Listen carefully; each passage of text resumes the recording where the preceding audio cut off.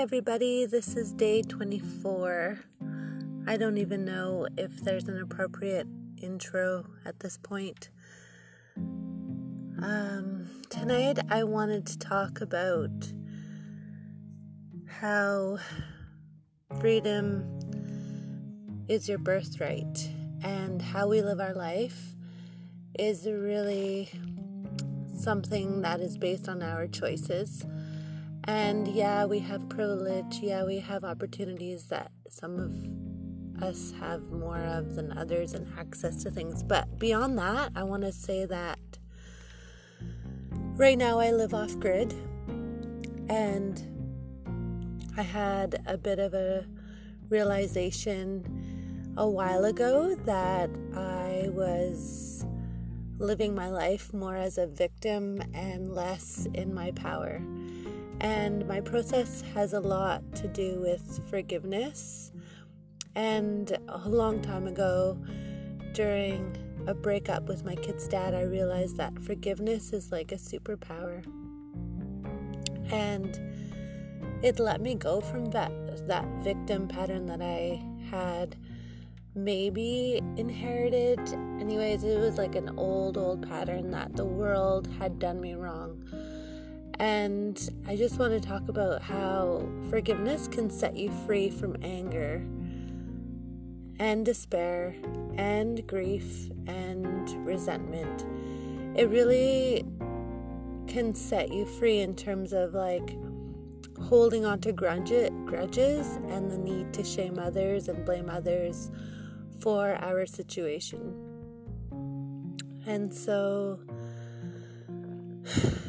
I just don't really have much else to say, but that it's not always easy to let go of people when we're grieving, and there's like a mind logic and then there's a heart logic that I'm trying to figure out these days. And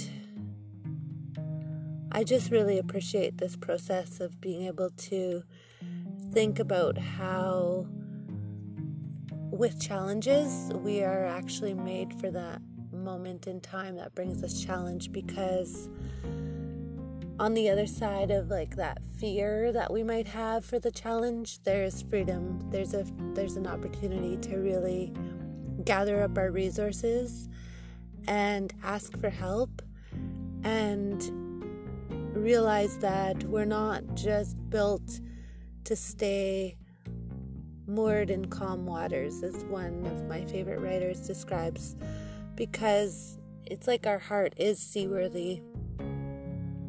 And it's up to us to take the lead, and I have a lot of love for the challenges that I don't have love for the challenges, no, that's not the right word.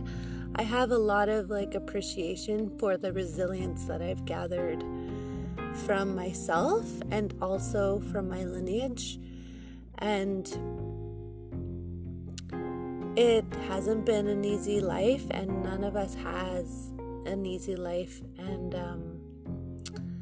if we can just believe in ourselves, ask for a bit of grace, and just listen to our intuition and uncover the secrets that are holding us down in our subconscious, and uncovering any shame or blame patterns so that we can truly be free in our own potential is actually really brilliant. And on that note, I wanted to add too that one thing that I'm really grateful for about my dad is that he never owned me. And that's something that I've had a struggle with as a parent, is wanting to own my kids' behavior and wanting to take charge of it and control them. And yes, of course, we need to discipline our children and guide them and love them. And I remember this analogy from this local parent counselor guy who described it, like, I think it's actually Gabor Mate. He was quoting how that guy, Neufeld guy, they wrote a book, Hold On to Your Kids Because You Matter. Anyways, they talk about how you can tend to your child like a sculptor and sculpt your child, or you can tend to your child like a garden. And so I really appreciate my dad because he never really, maybe because I was his fourth kid and he had a lot of time to learn the hard way as a parent, but when I decided to leave and not pursue my third or fourth year of grad school and get a degree in anthropology, and I chose to live outside, he never tried to discourage me. He just kind of acknowledged that, okay, just I'm here for you and I love you and just be safe, he would say. And even though it freaked him out, I'm sure, and added to his gray hairs, I think that kind of support in not owning me really helped our connection and our relationship long term. And fast forward a few years later, and I was pregnant with my first son, and I had a really hard time navigating the medical system and my choices, and I wanted to give birth at home, and he was really present for me, and I was able to bring up some things about our relationship tests and just like let it out, but he also was just really like not wanting to own the dynamic and own the situation and just try to fix it out of a blaming or shaming kind of dynamic. He just was like, I really just did my best. And that might sound like kind of blunt and not taking ownership for some people, but for us, it just brought us this peace that we needed together. And without going too much more into it, ultimately, he stayed with me for those 3 months before and after I had my first baby, and he would ride his bike around, and I think I've mentioned it in one of these podcasts before, but one day I saw him biking by and he was just not wanting to disturb me, and I said, "Hey, Dad, hey, come on in." He said, "I'm just checking out the neighborhood," but it took him at least an hour to bike across the island and to bike in front of my house.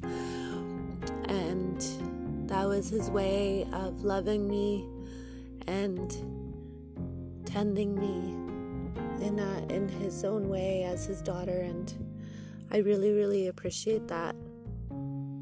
So when it comes to being a great ship or a captain of your own life, yes, we can stay in our harbor and stay moored and it's safe, and there's little doubt that there's danger, but great ships are built for so much more, and great captains are ready to navigate all kinds of weather and seas.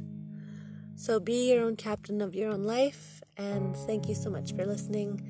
This is day 24 since my father took his last breath. Thanks for listening and being with me on these reflections.